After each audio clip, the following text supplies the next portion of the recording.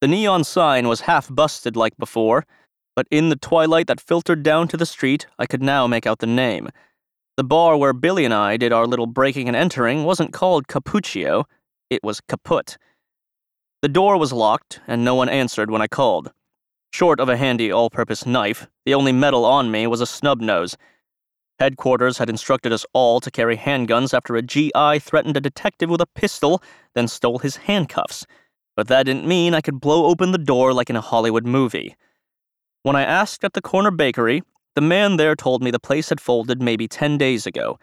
It was often closed before that, he confided with a cocked head. Round-the-clock hours had fallen by the wayside who knows when. I showed him the composite.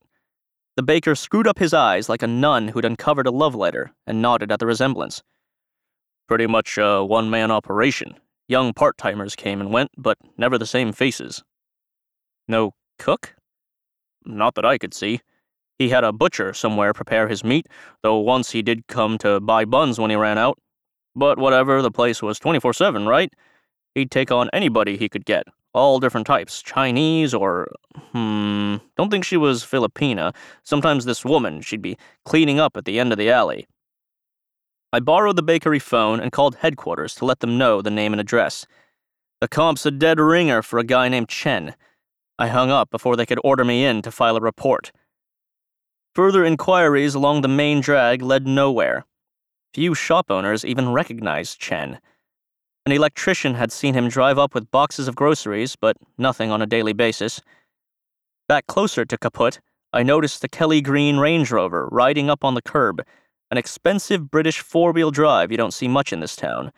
The Y license plate indicated a private family car of a serviceman or someone military-related.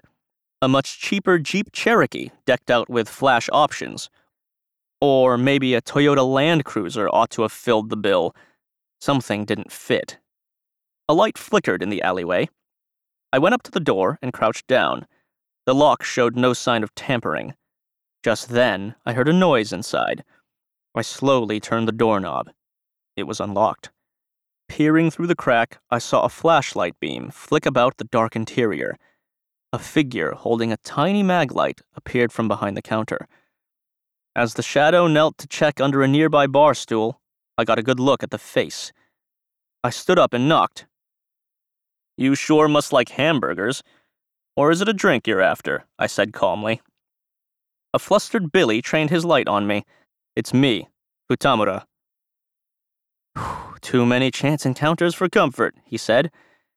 I could tell he'd been drinking. Tonight he was wearing a suit, no tie. "Pure coincidence," I quipped. "This many times can't be no coincidence. You got a key for this place?" "Me?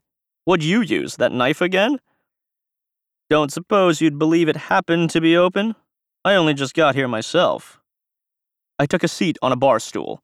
The ace shrugged, lined up 2 glasses on the counter, and uncapped a bottle of Havana Club. I brushed my glass aside, a little too hard. It fell on the floor but didn't break. The floor was vinyl tile. "Never trust a man who doesn't drink," he recited in a voice flat as a debit slip. Old Chinese saying.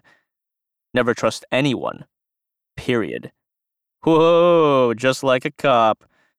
I swallowed hard.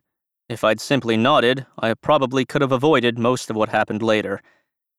"You know this Chen fellow is dead, don't you?"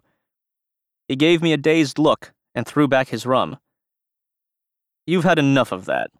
Better stay sober tonight," I said. "So tell me, what are you doing here?"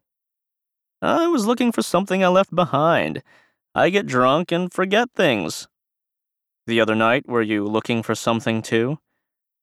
"No, that time I was just plain drunk." He shuffled out from behind the counter, bottle in hand. I snatched it away and pulled him outside with no resistance. He hesitated a moment when I told him to lock up, but then shrugged and calmly produced a key. Once the door was secure, I grabbed his arm. "What the hell's got into you, Futamura?" He shook himself free, but then came along quietly.